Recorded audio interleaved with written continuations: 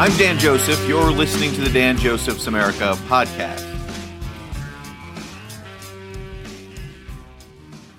All right, so hopefully you didn't stay up too late last night for the Super Bowl, the big game. Probably the most watched Super Bowl in the history of the NFL. When we see the numbers, we haven't seen the numbers yet. And of course, that was because the Taylor Swift effect. The injection of younger women into the sport is seen as a huge opportunity for the NFL. Because we know young women tend to be less interested in spectator sports. At least in my experience, that's the case. And Taylor Swift has introduced many of them to the game, and a lot of them will enjoy it because it is an exciting sport. And there are a lot of them who will become lifelong fans, probably of the Kansas City Chiefs, since that's the team they're starting with. But it's a great night for the Chiefs. They now look more like a dynasty team, 3 Super Bowls in 4 years. It was a good game. Overtime, that's only happened one other time in Super Bowl history. Winning touchdown drive for the Chiefs. It was just about everything you could want from a Super Bowl. And if you remember, the NFL was in trouble there for a while. Because you had the reaction to the players kneeling for the national anthem, and a lot of fans that stopped watching. Not everybody, but there were a significant number of fans. I'm guessing a lot of them have come back by now because they realized how dumb it was to blame the entire sport for a bunch of idiots kneeling for the national anthem. But this is the thing about it. People don't want to see politics mixed with sports. Sports is an escape from the troubles of the real world, of which politics is these days. It's the real world. It's a pain in the butt in a lot of ways. It's upsetting. But people watch sports so they don't have to think about real life for a few hours. They don't need an injection of political warfare. That's why, you know what, I don't like when the president does the interview in the middle of the game, even though Joe Biden decided not to do that this year for obvious reasons. But I don't like that. It's bringing politics into a world where politics should be avoided at all costs. When we are united, when it comes to cheering on our favorite team or our favorite player, it's the opposite of politics. And particularly the NFL is a force that brings millions of us together. Halftime show was Usher. That's almost as big as the game nowadays. He was good. I don't know a lot of his stuff. A few songs. Confession Part 2. Yeah, with Little John. I'd imagine the fans enjoyed it. I think the older generations, Gen X, older boomers, they probably are less familiar with Usher. But it was still a good performance. He's a great dancer. He was dressed a little bit like Michael Jackson. There was a roller skating part of the whole situation where they all put on roller skates. That was kind of cool. Oh, so overall, look, it was a good Super Bowl. The commercials are always a draw. I thought those were a bit lean last night. Not a lot of memorable ones. The one everyone seems to be talking about was the one with Ben Affleck and J-Lo. It also had Tom Brady in it, and Matt Damon. It was for Dunkin', formerly Dunkin' Donuts, now just Dunkin'. Now, for those of you who don't know, and I talk about this sometimes, I have a difficult history with sports. I'm a Jets fan, right? The Jets have been bad for a really, really long time. They're one of the hard luck teams of the NFL. They just never seem to be able to get it together. For instance, this past season, in the first drive of the season, Aaron Rodgers, who we hyped, and it was a big deal that Aaron Rodgers was coming to the Jets, he got injured in the first set of plays of the season. And it pretty much destroyed the Jets season. We all kind of knew at that point that this was not going to go well. On the first drive of the first game, the season is over. It was sad. It was pathetic. But I'll tell you something. It was not surprising to Jets fans because they think the team is cursed. With good reason, I think, because they never win anything. And people ask me sometimes, why don't you just switch to a good team? And if I could, I would. But my loyalty to the Jets is just too solid. It's too deeply ingrained in my mind. And it's the principle of the thing at this point. It's sticking with them until they finally make it to Super Bowl, which they haven't done in 60 years, if they do, that's going to be a big point of pride. And you're looking forward to that. You're hoping for returns on your investment in the future. And you assume that all the losing and all the terrible seasons will be worth it if they have that one championship. And it does. I mean, it negates a lot of the past horrible play and a lot of the past losses and a lot of the past disasters if that team finally does win. Because the view of your team changes. The view of your team is now that of a champion. And people don't mock and laugh at championship teams like they do the New York Jets. With baseball, again, hard luck. I've been an Orioles fan since I moved to Baltimore. And they're very good, although they haven't won a title in 40 years. But they have a lot of promise. I was actually, interestingly enough, an Orioles fan as a kid, too. I grew up in Washington, D.C. There was no baseball team in Washington, D.C., so they were our team. And my dad and my brother and I used to, and sometimes my mom used to ride up to Baltimore and go to the games. It was fun.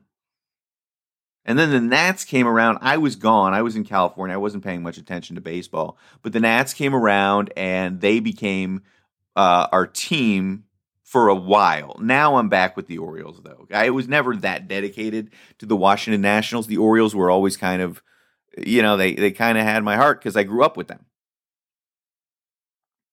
And baseball is fun. I'm looking forward to the season, but we love sports in this culture. We love competition.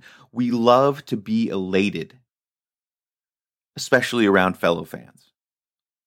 And I think that's the most important part of the sport, is the camaraderie among strangers who are passionate about the same team. Because what else can do that, right?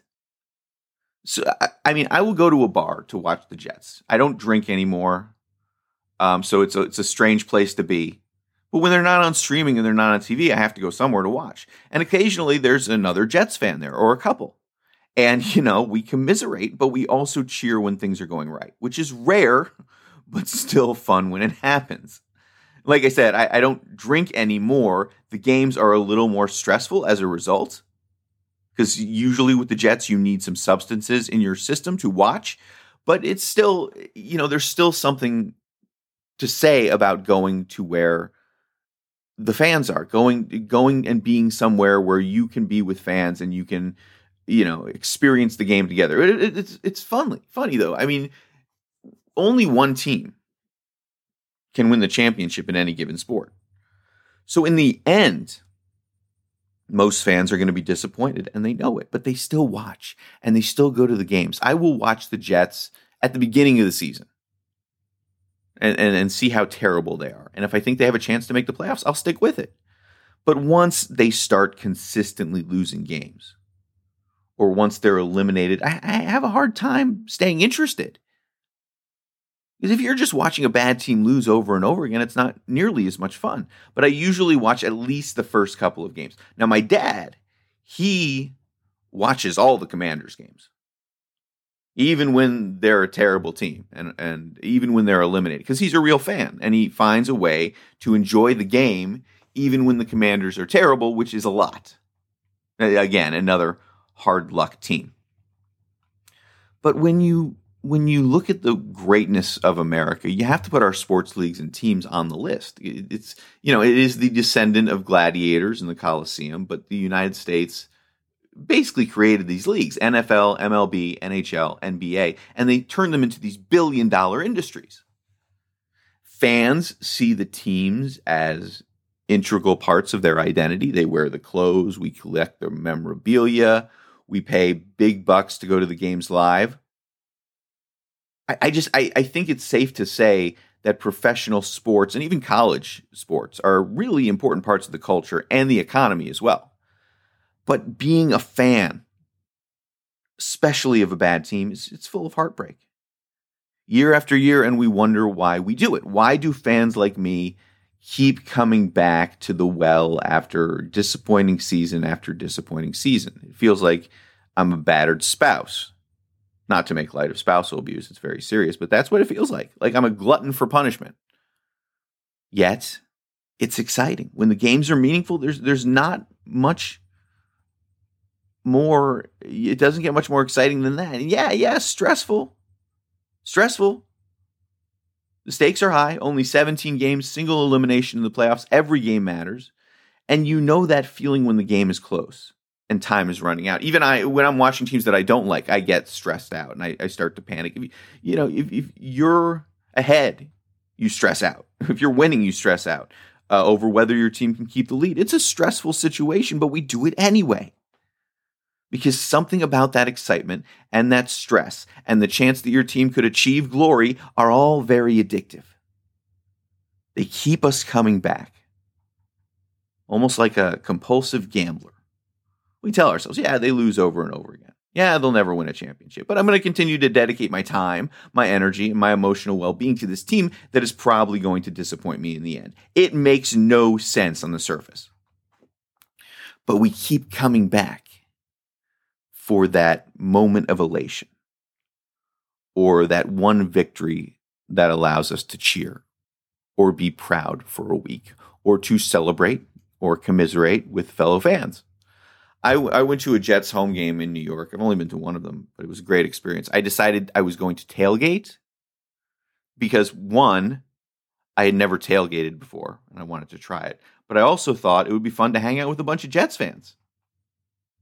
Not living in New York, I don't have the opportunity to meet many Jets fans, and there are hundreds of them out there in the parking lot having a great time. So I went by myself, had a great time, because I felt as though I was around my own people, part of this strange cult almost. And the game was great; they won.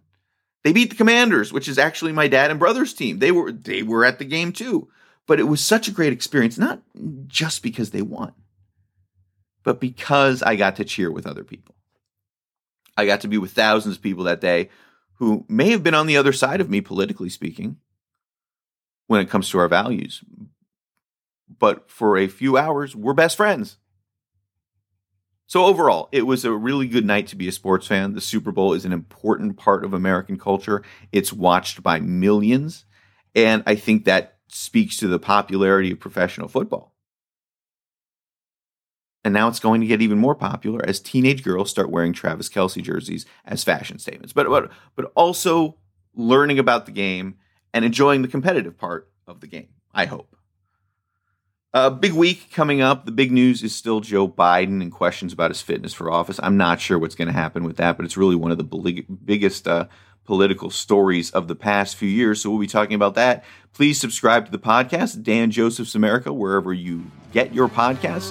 And I'll see you all on Wednesday.